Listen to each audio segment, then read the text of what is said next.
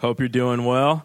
We're going to be in the book of Titus today. We got two more messages. If you haven't been with us, or if you have, we've been walking through the book of Titus verse by verse, and we'll be in Titus chapter 2, verse 15, but we're actually going to bump up and read some of the verses prior to that, starting in verse 11, to kind of set the stage here. I wanted to say, really, your expectation level in a lot of ways determine what you're going to get out of things. Let me give you an example. If you take your kid to a birthday party at Chuck E. Cheese, and I know that may sound like a terrible thing to you, but if you take a kid, grandchild, or a kid to Chuck E. Cheese for a party, and you assume that the people throwing the party are going to have tokens, okay, for your kids to play, or at least a power card, or however they're doing it nowadays, and you show up, and you find out that's not the case, that they were planning on the parents purchasing the tokens for their kids, and you show up with no money and no tokens, you and your kid are going to have a really bad time. You know why? Because they're going to be like, everybody's playing skee ball, and you're going to be like, sit still, okay? They're going to be playing all their games, and you're going to miss it. Another way to think about it, if you go to a buffet like Golden Corral and you forget your dentures, that's bad. And the chocolate fountain's broke, so you can't even enjoy that, all right? So if without that preparation, you can't enjoy. Or it's like this, showing up at a pizza buffet with no money. If you're not prepared, you are not going to get any good out of that. And there's so many ways that we come to, we approach life and we're not prepared. Give you an example. Take the difference between a week where before you go into the week, you know what your plan's going to be. You got your clothes laid out. You got your week laid out. How much better those weeks usually go than the ones where you just like, it's Monday, I'm late, I don't have anything ready. Usually that starts your week on a trajectory. So preparation and expectancy and being ready can make a huge difference. And so today, as we look at this, what Paul's been doing for Titus is he's been instructing this man on how to organize the church and how to conduct the business of the church and the worship of the church in such a way that people would be ready for good works. They would know the right doctrine and know how to live. And so I want to venture this and put this out here today as we look at this passage. I think it's teaching us how we ought to come to church and how we ought to leave to church. How we ought to leave church. We should come to church with an expectancy. And we should leave church with a renewed love. We should come to church with an expectancy, and we should leave church with a renewed openness. And I want to show you this in Titus chapter 2. Now, we're going to start in Titus chapter 2, verse 11. We're going to backtrack just a bit. It says, "For the grace of God has appeared, bringing salvation for all people, training us to renounce ungodliness, worldly passions, and to live self-controlled, upright, and godly lives in the present age. Our blessed hope, the appearance and the glory of our great God and Savior, Jesus Christ, who gave himself for us to redeem us from all lawlessness and to purify for himself a people for his own possession who are zealous for good works." Verse 15. Titus, declare these things. Let it be known.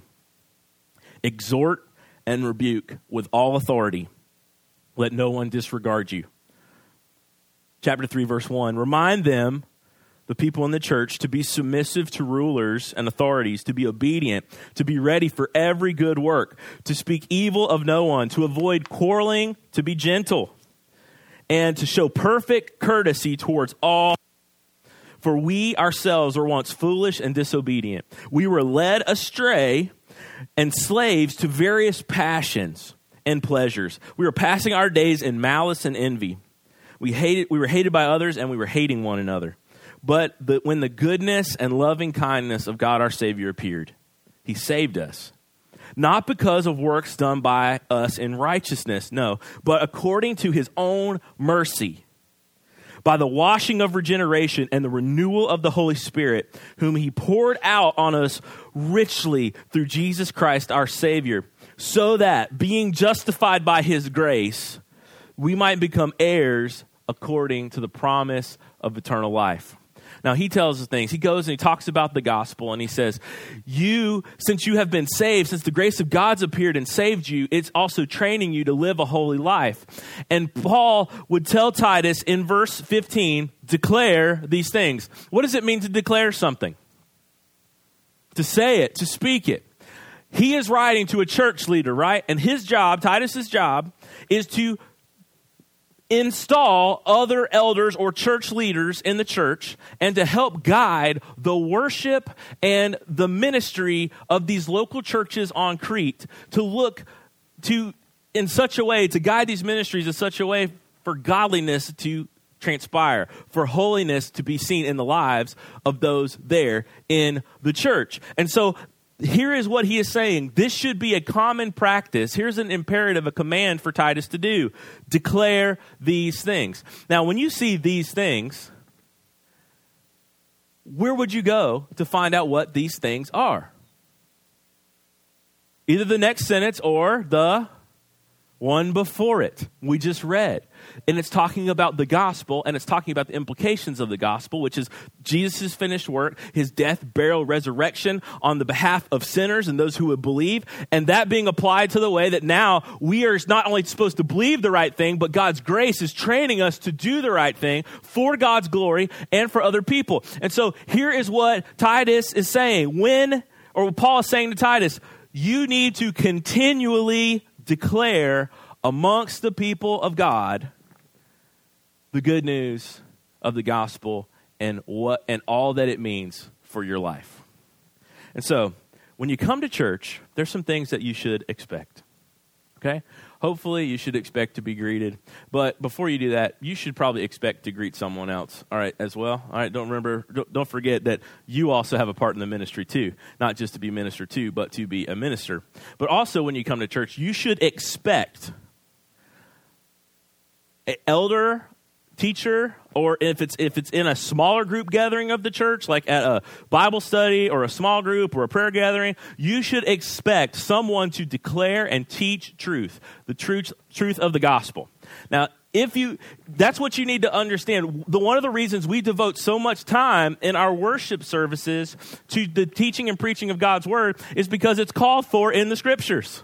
I know that's like a big one. Like, oh, hey, why you do that? Because the Bible tells us to do that, okay? So that's why we do it. And so you should want to, and you should expect to be a part of a fellowship in which the truth of the gospel, the scriptures, are taught regularly, emphatically, truthfully, with integrity. All of those things need to be taking place in the church. And so you need to come ready for that. It's almost like when I was a kid, you may have been through this. We'd have children's church, and then we had to go to big church, which is what we make the kids do on Family Sunday. We make them come to big church. And sometimes coming to big church it was dreaded as a kid. I'm just being honest with you, okay? And because I didn't get it. And then and I didn't understand why we were doing it, and then we would do it, and we would sing the songs, and I could, hang with that for a minute, and then the pastor would get up and talk, and I knew I loved my pastor, but I didn't really care to listen to my pastor, okay? And it wasn't because, and I've had some great pastors as a kid, thank God for them, and they were good preachers. I just was not tuned to that, and I wasn't even expecting that, and I wasn't coming in ready to listen to that. I didn't have any frame of reference for that. And so it was almost like every Sunday I was surprised that we did the same thing every time. Oh, again? Again? You're going to sing and you're going to pray. You're going to take the offering and we're going to do the Lord's Supper. And then the guy's going to talk forever. And then we're going to sing another song and then we're going to leave. And I don't know. I'm looking out here and everybody's like, I don't know what you're talking about. And maybe you don't, maybe you do, but that's how I lived. And part of that when I was a kid is I didn't have the frame of reference to understand how much I needed God's word. Also, I needed God's work in my life to change me to know that actually have a taste for God's word. But I also say this, I don't know if anybody ever told me that this is what we do and this is why we do it. I'm not sure if that would have helped, but it couldn't have hurt. And so here's the thing, just so you're not going to be surprised. Every Sunday, we're going to sing, and we're going to pray, and we're going to study the Bible together, and we're going to hear the Bible preached. You know why? Because that's what God told us to do in the scriptures, and that's how God moves his people and works in his people's life. So that's going to happen. So we can do one of two ways. You can be like the kid, and there's sophisticated versions of being a kid. You know that, right? You get that. Because like when you're whiny as a kid, your parents are like, suck it up, stop whining. But as an adult, we have to humor each other when we're complaining about jobs and stuff like that. Like, well, they're just having a real hard time. And like, it could be you're a whiner. Okay, I mean, that just could be the situation. I say that in Jesus' name because it can be said about me. Ask my wife. I had the flu this week. Whiner central. Okay, I had man flu, which is worse than a regular person's flu because, help me, I feel so bad. Okay. When we get to this point and we look at this situation, since church is going to go like that, you can make the most of it, or you can be like the kids with no tokens, unprepared and missing out on all the fun and the goodness. What I mean by that is the way you approach the script, you approach Sunday morning, the way you approach your small group, if you come with an expectancy to hear that you need the Word of God preached to you, and you need to know the truth, and you need to be dialed in, and you need to go after it yourself. You need God's truth in your life, and it should be declared to you, and it will be declared to you, and you come ready for that. You get a notebook, you get a copy of God's Word, you get ready, you remove distractions, you silence the phone, you dial in, you resist the urge to check your watch, you resist the urge to zone out, you resist those things because you know that it is good to be sitting underneath the preaching and teaching of God's Word. That's what he's calling Titus to do. And so I want to call wherever stage of life you're in, whether you're a kid or you're a teenager, you're an adult, whether you are a new believer, you've been a believer for a while, whatever, how you approach church and how you approach the Sunday morning declaration of God's Word will make a difference in your spiritual life. Paul has spent a ton of time in this book about talking about putting elders, teachers in the church to pastor and to preach and teach the right thing. And he's also giving time to make sure that it's declared all the time, regularly in the church. That is what it's supposed to be. So we should give our attention to God's Word. And that means actually dialing in, to ask questions, to read it thoroughly, to work on it. Most of you, if you had a problem, you would work very diligently to solve that problem. Gentlemen, if you couldn't fix something at your house, you know what you're probably going to do? You're not going to ask somebody right away. You're going to go to YouTube. At least that's what I do. And you're not going to admit defeat until you've spent hundreds of dollars if you're like me. I tried to fix my lawnmower one time. I bought all these tools. And after spending all that money, I drove it to the lawnmower guy. You know why? Because I'm a guy. And that's what I did. We will spend all of that time working to fix a problem. But we will not invest what it costs to know God's Word. And there is a cost to it. There is some work to it. There is a disciplining yourself to hear God's Word that's involved. Paul commands Titus, declare these things, the good news. You need it. We need regularly meeting together, regularly being together, whether it's in a big group church or small groups. We need God's Word taught. We need us to go at it because that is where God works in our lives. And not only that, should we be open to the declaration of God's Word, we should also see this. It says, declare, verse 15 says, declare these things, exhort and rebuke with all authority, and let no one disregard you. Now, Titus can do this because it's talking about there's the idea of spiritual leadership, that spiritual leadership exists in the church through people who are we talked about they fulfill the requirements of elders. Their life and their doctrine match up with Scripture. Not perfectly, but they are men that you could say, yes, they're following the Lord. And so Paul is saying, Titus, no one disregards your authority, teach the word, and that gives you your authority. And then he says this to him, exhort and rebuke. You probably have not used the word exhort or the word rebuke this week. If you have, I'd like to hear about it after the service because you probably had an interesting week, okay? The word exhort really means to call up alongside. It has the idea of strongly encouraging or urging someone to do something. not only are you coming to hear the good news proclaimed when you come to church or when you gather with your small group, whenever you're at a church gathering, you don't just hear the word proclaimed, the teaching about Christ proclaimed. You also are called to do something every time. When you come to a worship service, there is a call for you to do something, a call for you to make a change, a call for you to start doing something you are not doing. There's a call. There's a call like today. The call is to come in prepared for worship by being ready with God's word, by getting your notebook, by being ready to take notes, by diving into your Bible, by making sure you have a Bible that you can read well, by doing all those things. And so there's an exhortation here to come that. There's also an exhortation to get ready and know that teaching and preaching is going to happen, so be ready for it, okay? Like, get in that. If you have problems going to sleep while it's happening, okay? I'll work on my end, okay? You work on your end. Drink some extra coffee, all right? And so there's some things exhorting you to do this, okay? To come alongside. In a minute, I'm going to exhort you to be a gracious person because of God's amazing grace. That's a calling to do something. But also, when you come to the scriptures and you hear them taught, there won't be just a call to do something. There will be a call to stop doing other things. So it's kind of like, just do it. Don't do it, okay? When you hear the Bible taught, okay, in Scripture, every time we get together in a gathering, you're going to be here, do this, just do this.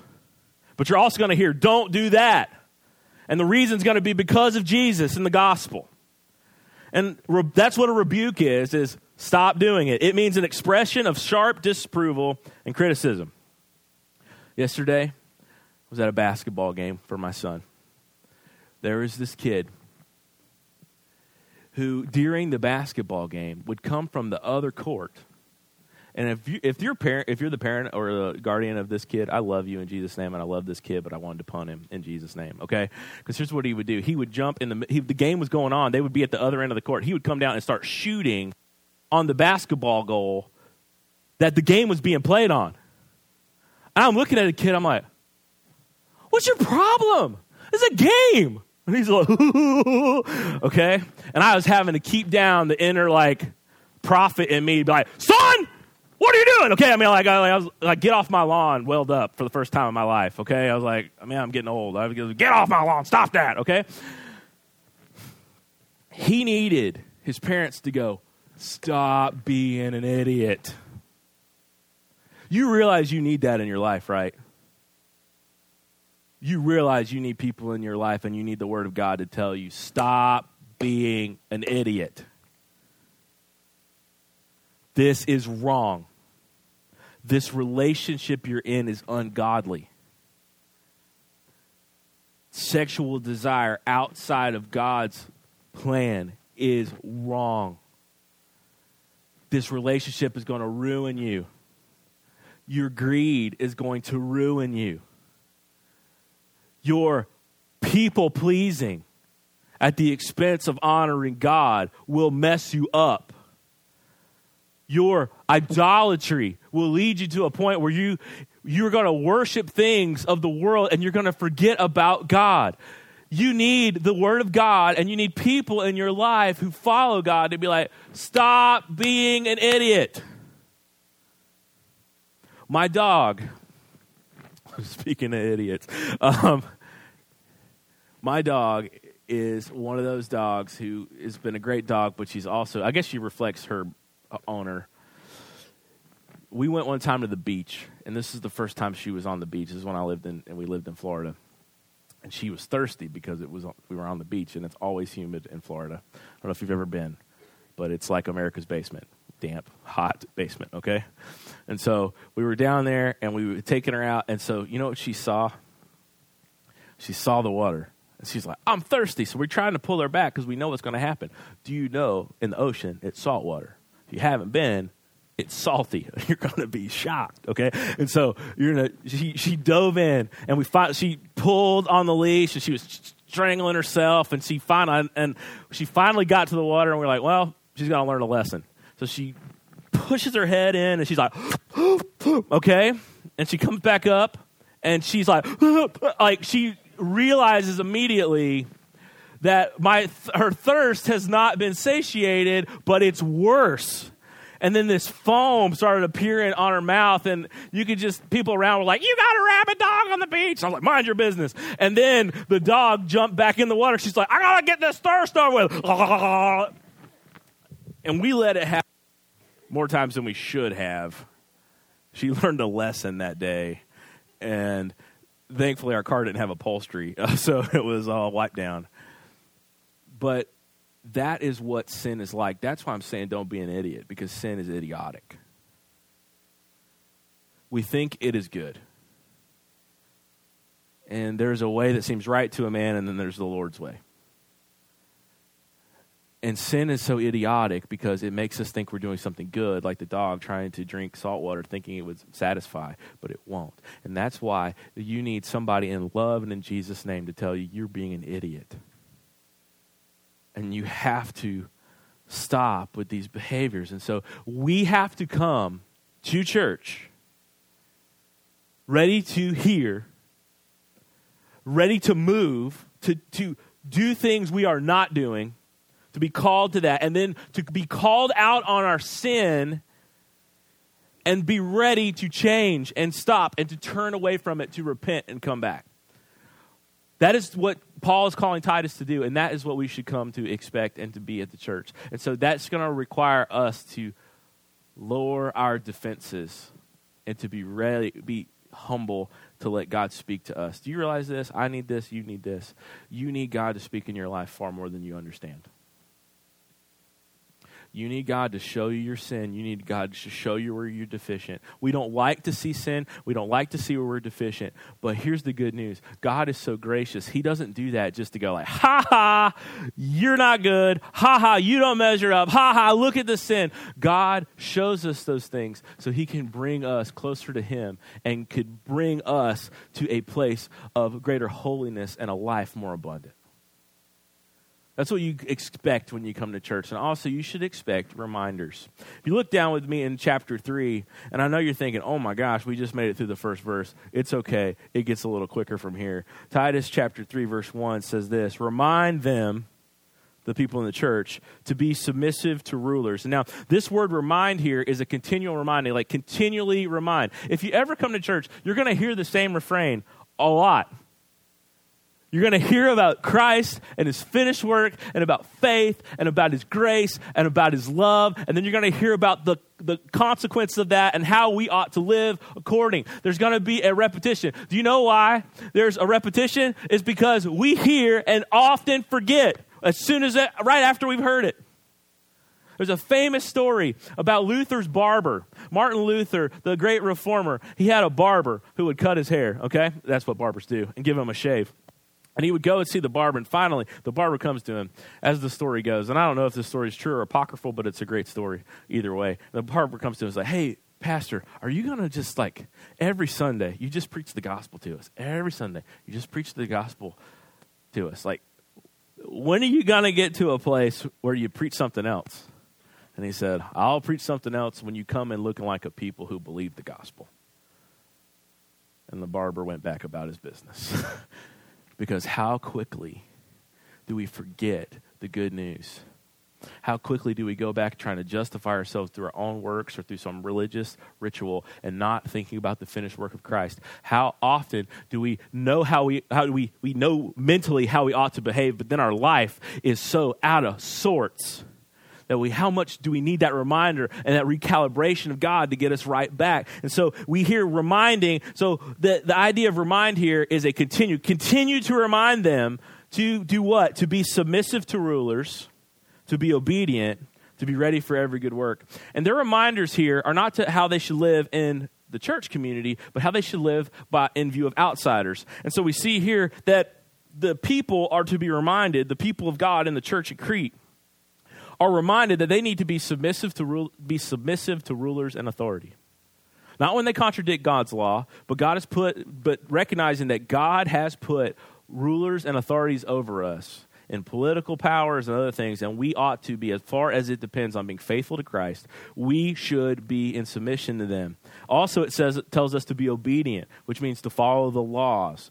That means to be ready for every good work, to not only be obedient, but to be ready, to be actively prepared to do every good work. And not just in front of the authorities, but also in front of all people. Look in verse 2. It says this, to speak evil of no one, to avoid quarreling, to be gentle, and to show perfect courtesy towards all people. Now, here's the idea. The idea is when you come to church, you should be hearing the truth proclaimed, the truth of the gospel proclaimed. You should be prepared for that. You should also come being ready to be exhorted, the call to do something. You also should be ready to be rebuked in Jesus' name by somebody who has the authority teaching from the authoritative word of God. That should be whatever we gather together, whether it's in a big group or small group, we should expect that. We should also be expected to be reminded of our behavior, especially as our behavior relates and is seen by the outside world. And when we leave this place, when we come, we should come expecting all those things, to hear the teaching and to be exhorted and to be rebuked. But we'd also should have in mind for when we leave this place and what we've heard, that we might love other people. Because he talks here about being in submission to authorities, and in verse 2, he says, speak evil of no one. This is outside of the church too. To say nothing evil about anybody. That doesn't necessarily mean you can't have a real conversation about issues, but you know the difference between really talking about something and really talking about somebody, right? If your conversation about an issue starts off with, did you hear about so-and-so? You are likely about to engage in a character assassination. And you want to know something? There is something bad that can be said about every one of us in this room. And there is a bunch of people in this room that you could say something, or in this room and outside this room that you could say something bad about too, I know. But the scriptures call us not to act on those impulses or those feelings, and to keep our lives and our mouths full of good things and not evil things. And so you might have to practice. This may be somewhere you struggle. This may be where we're rebuking you today and exhorting you to do something different. You might need to work and just take note this week of where you're talking about people and you're doing this in an ugly way.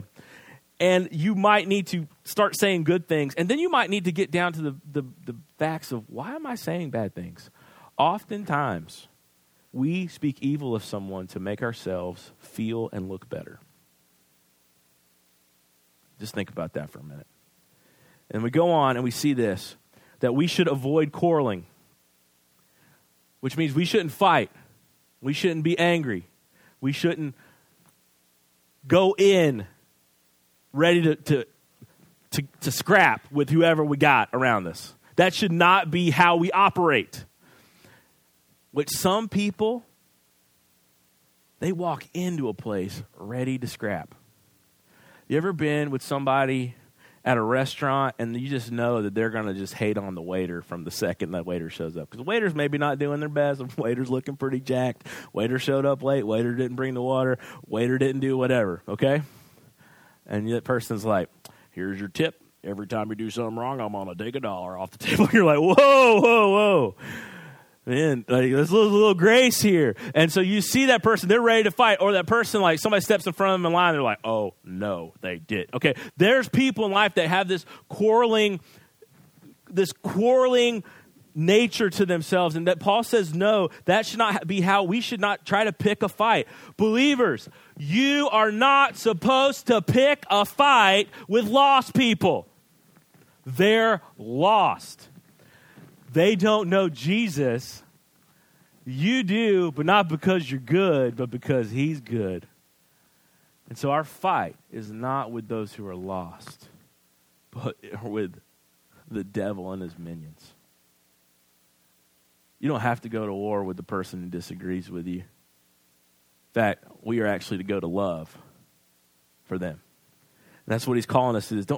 And this says to be gentle, which means to treat other people, to see other people with the same love and the same grace that you would want people to see you with. To know that there's something going on in their life because there's definitely something going on in your life. And then it says to show perfect courtesy to all people, which is a sum up way to say, live your life in such a way that you show God's grace to those around you. And just to prove that that is the point, look at what Paul does. He outlines the gospel in the next verses. And so this is where we're going to just camp for a second. Look in verse 3, it says this, for we ourselves were once foolish, disobedient, led astray, slaves to various passions and pleasures, passing our days in malice and envy, hated by others and hating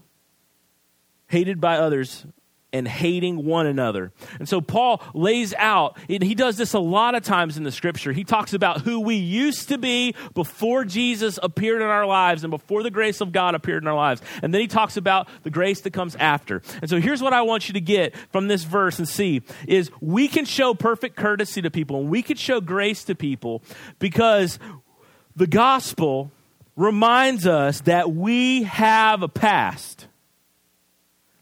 And that we can't be self-righteous or morally superior because we got a past.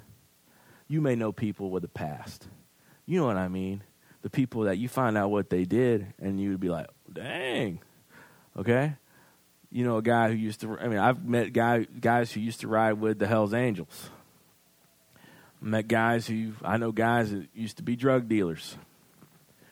I got friends of mine who used to be huge stoners, and Jesus saved them, and they still bear some of those marks, and they're still a little nutty, but man, they love Jesus now.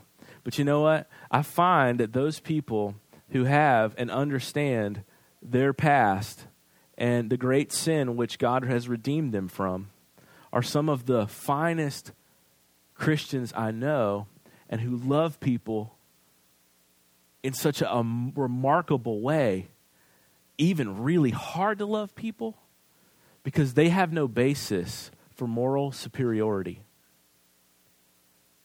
Because they remember that they have a past.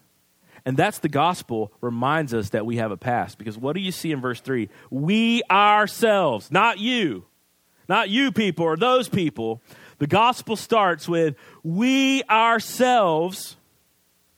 And he goes on a list of sins, and we're going to walk through them. We were once foolish. We did foolish things.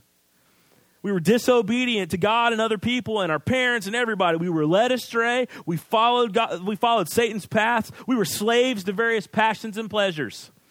It also says that we passed our days in malice, which means we had anger and resentment towards other people and towards God, and we envied, which we wanted what other people had to the point of we wanted to hurt them to get it. We were hated by others and hating one another. Now, if you're in here and you're saying like, man, my life before Christ wasn't that bad, you don't understand something here. It doesn't matter if you acted on those things. Your heart was a cesspool. Your heart, apart from the saving work of Christ. Maybe God gave you good parents or sense enough not to act out on your malice in your heart or your envy, or he gave some restraining influence of a coach or sports to keep you from doing that. But know this, our hearts are septic tanks apart from God. And we have no moral superiority over anyone, because the Bible talks about all of us as being sinners. And if we are honest with ourselves, even though this might not apply to how we've acted outwardly, and we may not be led astray outwardly, but it could definitely be applied inwardly. Because if we're honest, we all know we are broken by sin. And here is where the gospel starts, is you once were this. And if you once were that, then you can have great compassion and you can look on others with compassion, because you know the struggle is real. That's why Jesus was such a great and compassionate high priest, is because he was tempted in every way like us, because he was fully God and he was fully man. He knew what it meant to be tired. He knew what it meant to be tempted to be cranky. He knew what it meant to be sick. He knew all of those things, but he was without sin. But he could be so compassionate because he knew his situation. So I want you to get this. The gospel, it kills our moral superiority. And that's the number one thing that keeps us from loving people outside the church is a feeling like we have to somehow be self-righteous and morally superior to them. And the answer is no. The gospel says, no, you were once like this. But here's the good news. Verse 4. But this is how you once were. But when the goodness and the loving kindness of God, our Savior, appeared, when it showed up, when the light broke through in the darkness, He saved us. So who's doing the saving? Did we save ourselves? No. God is the one who saved us, rescued us. Why? Not because of works done in righteousness. The gospel reminds us that we are saved. We are undeserving of salvation, but God finds us and He comes and gets us and He saves us when we were undeserving. Not when we were doing righteous things while we're enemies. He comes and he just shows up and He appears with all this goodness. And it's not because of anything we've done, but it's according to His mercy. He looks on us and He has pity on us. And then it says this, He works these miracles. And it says, by the washing of regeneration. Now, first off, when you hear the word washing, you need to think of cleansing, right? How many of you ever washed clothes before, okay? All the moms in here are like, I'll wash them all day long, okay? Some of you guys may do it too, but I'm one of those guys, and I put everything in the washing machine, colors and lights at the same time, and it doesn't always work out very well. And so I've kind of been banned from doing most of the laundry. And maybe not banned, it's just not a good idea. And so when you think about washing, if you wash correctly, your clothes are going to be more or less dirty after they come out of the washing machine. Less. So washing has the idea of removing of filth. And so when God our Savior appeared bringing salvation, it wasn't because of anything we had done. He comes in, and what does He do with all that filth? It is washed away. Well, how? By this word regeneration, which means of making us alive. So there is a combination here in this passage at least where you see when God comes and He appears in your life with His grace, He not only washes away your sin, but He also brings you to life. Which is just awesome. God is bringing life out of our filth and makes us a new creation. Not deserved. And then it says, and the renewal of the Holy Spirit. So He doesn't even just leave us there at the place where we've been washed of sin and then made alive. Then He brings the Holy Spirit to renew us and to help that dead corpse that we were to now function as in our new life. That's what God does. He meets us in our death and He brings life and cleansing, and He continually renews us. And then it says this, and it's through the Holy Spirit of God, which He gives every believer, that this occurs. And then it says this, and this is so that being justified by His grace. And so God doesn't just appear and give us undeserving love and wash us and make us alive and then give us the Spirit to be made new. He also justifies us, which means this. We are declared 100% righteous. When God looks at us, He sees the righteousness of Jesus. We have been given a righteousness, a standing before God that is not ours. It is from God. And then that righteousness resounds to this, that we have become heirs, which means now we are adopted into His family, and we have a hope of eternal life. Now, that's a couple of verses that just goes, bam. Look at how much God has given when we deserved so much wrath because of the way we used to live. And I want you to get this.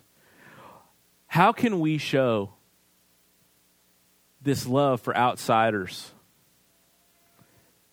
that Paul talks about, this perfect courtesy to all? It's through the gospel. Because the gospel shows us that we got a past and we have no moral superiority or claim. And it shows us God's amazing grace, that he loved us and he's given us all these things, a new life, a new heart, justification, the Spirit working in us. He's given us all those things. And let me tell you this, amazing grace makes people amazingly gracious.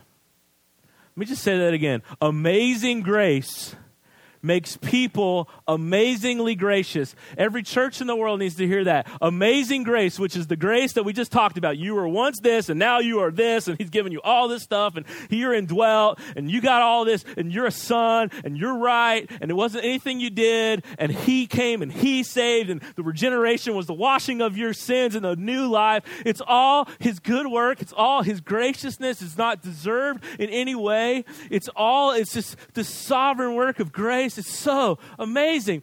And when we are amazing grace people, we should be amazingly gracious to other people. Because I want you to get something. When someone has experienced great love, they are capable of great love. When someone has experienced great grace, they are capable of extending great grace and to loving those who are hard to love. Or maybe people that you can rightfully speak evil against, you can rightly go to war with, you can rightfully be rude to because they're rude and they're hateful. But you can look beyond their behavior and you can see their need for Christ. And you can remember your need for Christ. And you can remember at that point of need for Christ, he came and he just gave you everything. He didn't spurn you. He didn't say, you got to get your act together. He said, son, come home and we'll work from here. And that is amazing grace makes people amazingly gracious. There's this syndrome that after communism fell, in orphanages in Romania and throughout the former Soviet Union, there was all these orphans that had been basically left. They would get very little human interaction. And so these orphanages would be filled with kids and not a kid would cry because they had been neglected to such a point they knew their cries were just wasting their valuable energy. And they laid in these situations and there's this disorder that came about that many of them can't reciprocate and attach to other people, especially adults, because they had been so abused and neglected. And so most kids, if you give them a hug, they'll kind of fall into you. Or if you get down on their level, they'll look into your eyes. And you know how most kids are. Even the ones that are a little rambunctious, they still have that. They just want to hug you and they need that love and they need that affirmation. Well, these kids have this disorder where that's not natural for them and they can't do it. And their lack of love and their lack of attention has led them to this place of unimaginable disconnection from love.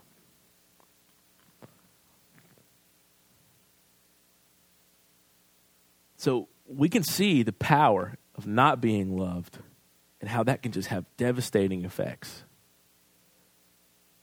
Conversely, we can see the power of receiving amazing grace and love and how that can deeply affect the soul. How when you look at someone, you don't see the fact that they're offensive in their language.